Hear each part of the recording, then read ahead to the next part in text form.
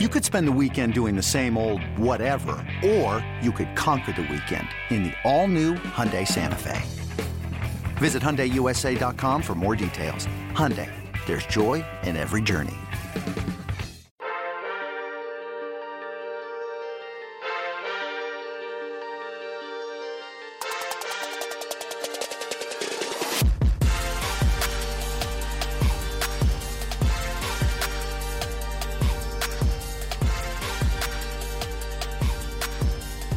Good morning, Bucknutters. Welcome into the Bucknuts Morning Five here on Wednesday, November 4th, 2020. I am Dave Biddle. I am joined by the People's Champ, Matt Baxendell. Bax, first thing, just your overall thoughts on the Buckeyes. We're now 1/4 of the way through the regular season already, if you can believe that. 1/4 of the way through the regular season. What are your thoughts on the Buckeyes? I think overall the offense is shaping up to be the incredibly dangerous unit we thought it was going to be. I think Justin Fields is quickly playing himself to the top of the Heisman contention list. I think the win at Penn State, like I said in the bucket on Sunday, was a very good win, and the final score really wasn't reflective of how much better they were than Penn State. But I still have a few hesitation concerns. Like I said, the secondary has been a bit of a cause for concern, especially with the way Jahan Dotson ran wild, and a guy like Sean Clifford throwing the ball for 250 yards and a half against you isn't a good sign. And then there's also the whole background fear of you hope your team doesn't pull a Wisconsin, have a bunch of people catch COVID. So, it's a good start. I'm really happy to be where we're at. No question, they look like the best team in the Big Ten by a pretty wide margin, but there's still room to improve, and there's a long way to go where you keep everybody on the field. Rutgers coming to town on Saturday, 7:30 kick. I personally wish it was a noon game, but that's just me. It'd be different if we could have fans in the stands, but Ohio State is a ratings juggernaut, so I get it. But Rutgers is better than what people thought. Even in a loss to Indiana last week, they hung in there. They had that great play that didn't count, but was absolutely fantastic at the end of the game there. But anyway, just your thoughts on Rutgers coming to town. What do you expect this Saturday from the Scarlet Knights and our old friend Greg Schiano? Well, first of all, it's ridiculous that 85 lateral play didn't count. It didn't affect the outcome of the game one way or another. Just let them have it. Come on. That was the most grinchy review ever. Jeez. Anyways, Rutgers so far has been a really interesting test case because they went to Michigan State and they actually blew them out, but Sparty turned the ball over 7 times. So Schiano's strategy appears to have been that he wants to bring in a bunch of transfers. He wants to make Rutgers at least respectable early on and then build recruiting based off that, which really is a good plan. I mean, former Ohio State Rose Bowl MVP Brendan White is on that team right now. He's going to start in this game. That's sort of what you've had Schiano doing, is trying to prop up the talent at Rutgers right now. Yeah, Dwumfor. Yeah, the Michigan transfer, Michael Dwumfor, is looking good at D tackle. I've seen him. I mean, Michigan he's better than Carlo Kemp. I don't know why Michigan didn't try and prioritize him. Not that he's great, but he's another guy. Just to add to your point, they have Brendan White, like you said, from Ohio State. They got Dwumfor, who transferred from Michigan. And yeah, sorry to cut you off there, but I just wanted to throw that in there. No, that's another really good point. And it also just is another opportunity for me to laugh at how Michigan can't develop any of its recruits, and whenever they transfer places, they end up succeeding better. Just another example of how failed the Harbaugh regime is, but that's a different topic. So Rutgers, yeah, so they're in a shortened season like this. Normally we talk about how over a 12-game schedule, your depth is something that gets tested, and some of these teams that don't recruit as well beyond the top 22, they end up getting exposed as the year goes on. Well, in a shorter season, you're less likely to get exposed by injury. And so that means Rutgers has had 2 downright respectable games. I mean, Schiano won their first conference game since, I think, 2017, 2 weeks ago. So they don't suck anymore. But the flip side is they're still nowhere near the ballpark of Ohio State. I would think that Nebraska would beat them, and Ohio State beat Nebraska big. So I don't know how much I really see Rutgers threatening Ohio State. But I don't think they're the complete, utter horror show that they have been for the last couple years. And I think they're going to continue getting at least somewhat respectable with Schiano in charge there. Yeah, that's a good way of putting it. I do think Ohio State's going to take it to them, but it's not going to be like maybe as much as they were able to take it to Rutgers, a few years ago or last year, or just name it anytime they've played Rutgers. I do think it's going to be a little bit more competitive, but the Buckeyes will still win by 4 or 5 touchdowns, which for Rutgers might be a moral victory. All right, let's move on to some Ohio State specific topics here. Cam Brown out for the season with the Achilles. Our Patrick Murphy was the first to report that. Kind of sucks when you have to break bad news, but good job by Patrick getting that out there first. And we had a chance, Ryan Day yesterday, I was wondering if he was going to say anything about it because his policy is not to talk about injuries, but he's loosened that up a little bit. And usually when a guy's out for the year, the coach will talk about it. And he did. And Ryan Day said, yeah, that's a big loss for us. That's a big loss. He didn't mince words. He said they already, had a lack of depth at corner. So many people, myself included, have been guilty of talking about lack of depth at D tackle. And we will get into the D tackles next. But really, even with Cam Brown, talking to Ryan Day yesterday, they were concerned with the corner depth. Now it's a huge concern. You're going to have to throw out some true freshmen like Ryan Watts is going to have to step up. Obviously, the first guy that has to step up backs is Tyreke Johnson. He's a third-year sophomore. It's now is his time. He was a 5-star recruit, third year in the program. It's time for him to step up.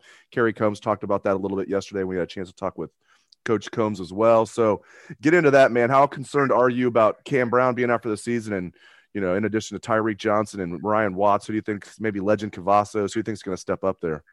Yeah, the Cam Brown injury is really unfortunate because just the way he went down, no contact, kind of just trying to cut to the sideline to cover a guy. That's never a good thing when a guy goes down with no contact and immediately can't put any weight on something. It's just, you feel really bad for the kid. He was a guy that a lot of people thought was going to be maybe not Seven Banks this year in terms of importance to the defense, but it was a guy who had certainly gotten on the field last year and was a guy you were expecting to sort of be a pretty solid number 3. So this is a blow to an Ohio State secondary that candidly is a little bit reeling right now after the way that second half went at Penn State. And so now you got to start talking about some of these depth guys to see really what they can do. And look, Tyreke Johnson was a top 50 kid nationally when Ohio State pulled him out of Florida.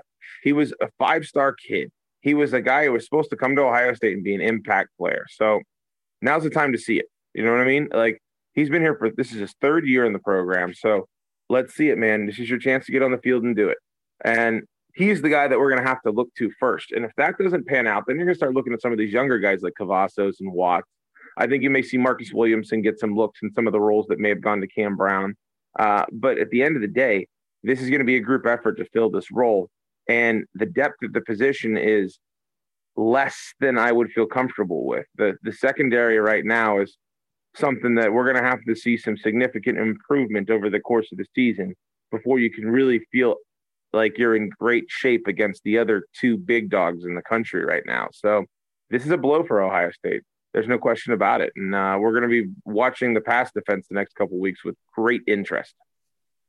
Yeah, and Shaun Wade has not played well, but I'm still bullish on him. I think he'll be fine, more than fine. And Seven Banks has been a disappointment to me, but I still believe in him because I've had a lot of people I trust say this kid's going to be a star. So, and really Seven Banks just has had one shaky game. I don't think he looked shaky at all against Nebraska, but definitely looked shaky again. Both starting corners I thought looked shaky against Penn State at times. Although you got to give Dotson credit for Penn State. He made a couple of unbelievable catches, but take those away, I think Shaun Wade can play a lot better, and he will. So starting corners need to play better. As you said, Tyreke Johnson has to be the next guy to step up. Marcus Williamson's going to move around a little bit. And then, those true freshmen, we'll see what happens. Legend Cavazos has been out with a knee injury. They're hoping to get him back soon. Ryan Watts is a guy they talked about a lot yesterday, as I said, as a true freshman kid from Texas, tall corner at 6'3". He's going to be out there more. So we'll see what happens. And maybe Cam Martinez will get out there. Guy's still learning. He's never played defense before. Certainly he's never played corner, and now might be used as a corner here and there. Man, lack of depth at corner. So like I said, throughout the offseason, and especially during camp, which was in September this year, we were talking about the lack of depth at defensive tackle and really concerned about that. Well, now, you never know. One game can change anything. But right now, defensive tackle is an absolute strength for this team. When you look at Tommy Togiai and Haskell Garrett, what they're doing together as the starters they're fantastic. And Haskell Garrett, to me, could be the story of college football with everything he's gone through.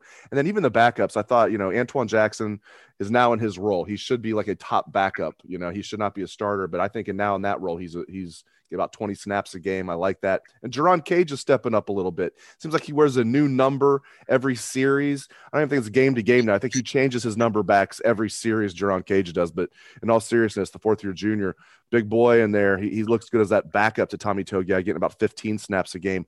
But Togiai and Haskell Garrett, man, they're crushing it in there. I just love that tandem. And, all the hand-wringing we did throughout the offseason about lack of depth at D-tackle. Well, D-tackle looks like a strength right now, Bax. Yeah, through 2 weeks, it's been the best part of the defense. And I don't think that's really even been close as to what part of the defense has been the best. The D-tackles have been – this is the best D-tackle play at OSU that I can remember since when Michael Bennett and Adolphus Washington were the two D-tackles in 2014. Through 2 games, it's a small window. I know that's really high praise. I'm comparing those two tandems like that. But this has been really good play by the defensive tackles. And I think a lot of our fear with that depth came from the fact that we didn't expect Garrett to play at all with a gunshot wound to the face. I mean, I feel like every opportunity I have to point this out, that he's playing less than 2 months after being shot in the face is something that just needs to be repeatedly said. It's insane. And the other reason we had that fear was because we didn't know much about Tron Vincent's injury. There wasn't much precedent for Cage really even being on the field. Antoine Jackson's a 50-year senior, so you wondered and worried. But I think you hit the nail on the head, Dave. I think guys like Jackson, guys like Cage, guys like Vincent, you keep them to 15, 20 snaps a game, and they can be strong contributors. And then you have Togiai and Garrett, who are they're also shaping up to be some of those big snap-eating guys. Like a lot of times D-tackles end up being able to be on the field for a play or two, and then they got to hop off, and you got to rotate them through. And honestly, these guys have a little more stamina. I mean, Togiai was running around out there like he looked like a hurdler or a sprinter, except he's 300 pounds. He's the most terrifying guy on the field to see chasing you. So I think D-tackle, look, we could talk about concerns. I mean, people were giving me heck over the weekend in the bucket about nitpicking everything. Well, yeah, I'm going to, because whenever we see the opportunity to improve, you have to. That doesn't mean you don't think the team is excellent or that you're happy they won, but there are certain things sometimes you go, wow, we have to improve on that, right? The D-tackles, I'm not going to remotely say they get an A+ right now. There are 2 position groups that get A+ through this season so far for me from Ohio State. One is D-tackle, and the other one is quarterback, a.k.a. Justin Fields. So, yeah, the D-tackles have been easily the strength of the defense, and that's no pun intended there. Last thing, Wisconsin, Purdue canceled. That news came down yesterday. Unfortunate news there. Not, I guess, that surprising. I was hoping that Wisconsin would be able to play this week and not have to miss 2 games, but now they're going to miss at least 2 games. Hopefully the following week, I believe they play Michigan the following week. Hopefully they'll be able to play that game. But obviously bad news yesterday. You hate seeing this stuff, man, with Wisconsin and Purdue canceled.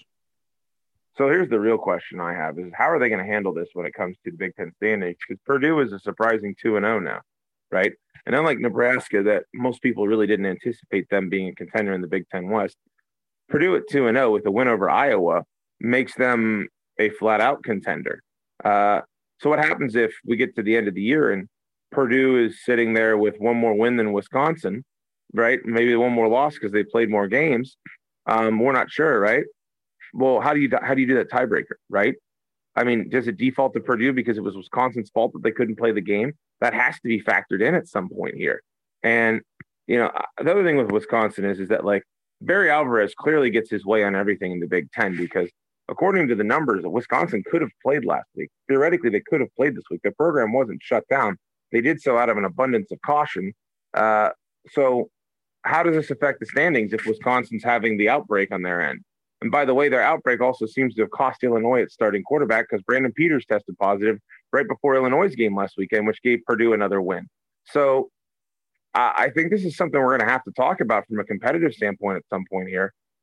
Wisconsin, I read somewhere they said up to this point, they may have had as many as 75 to 80 infections in the program over the last 3 months.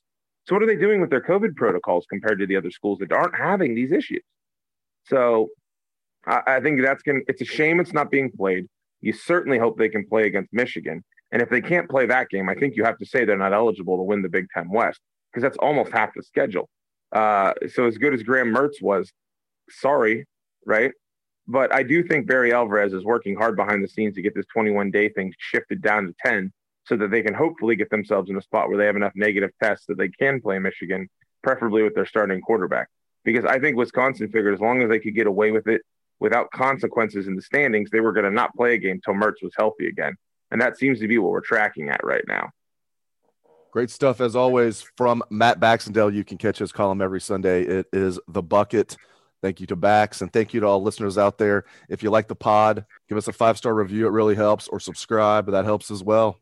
Thanks a lot to the listeners. Thanks to Bax. Have a great day, Bucknutters.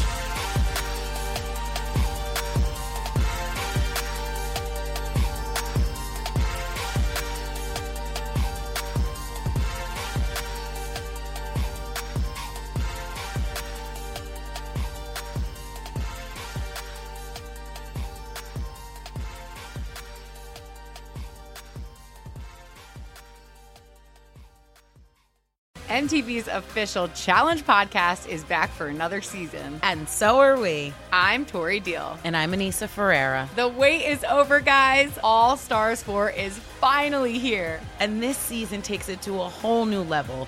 Old school legends, modern power players, and ex-lovers are all competing in Cape Town, South Africa for the prize of $300,000. And we're going to be right here along with you fans, covering every episode on the podcast. Listen to MTV's official Challenge podcast wherever you get your podcasts.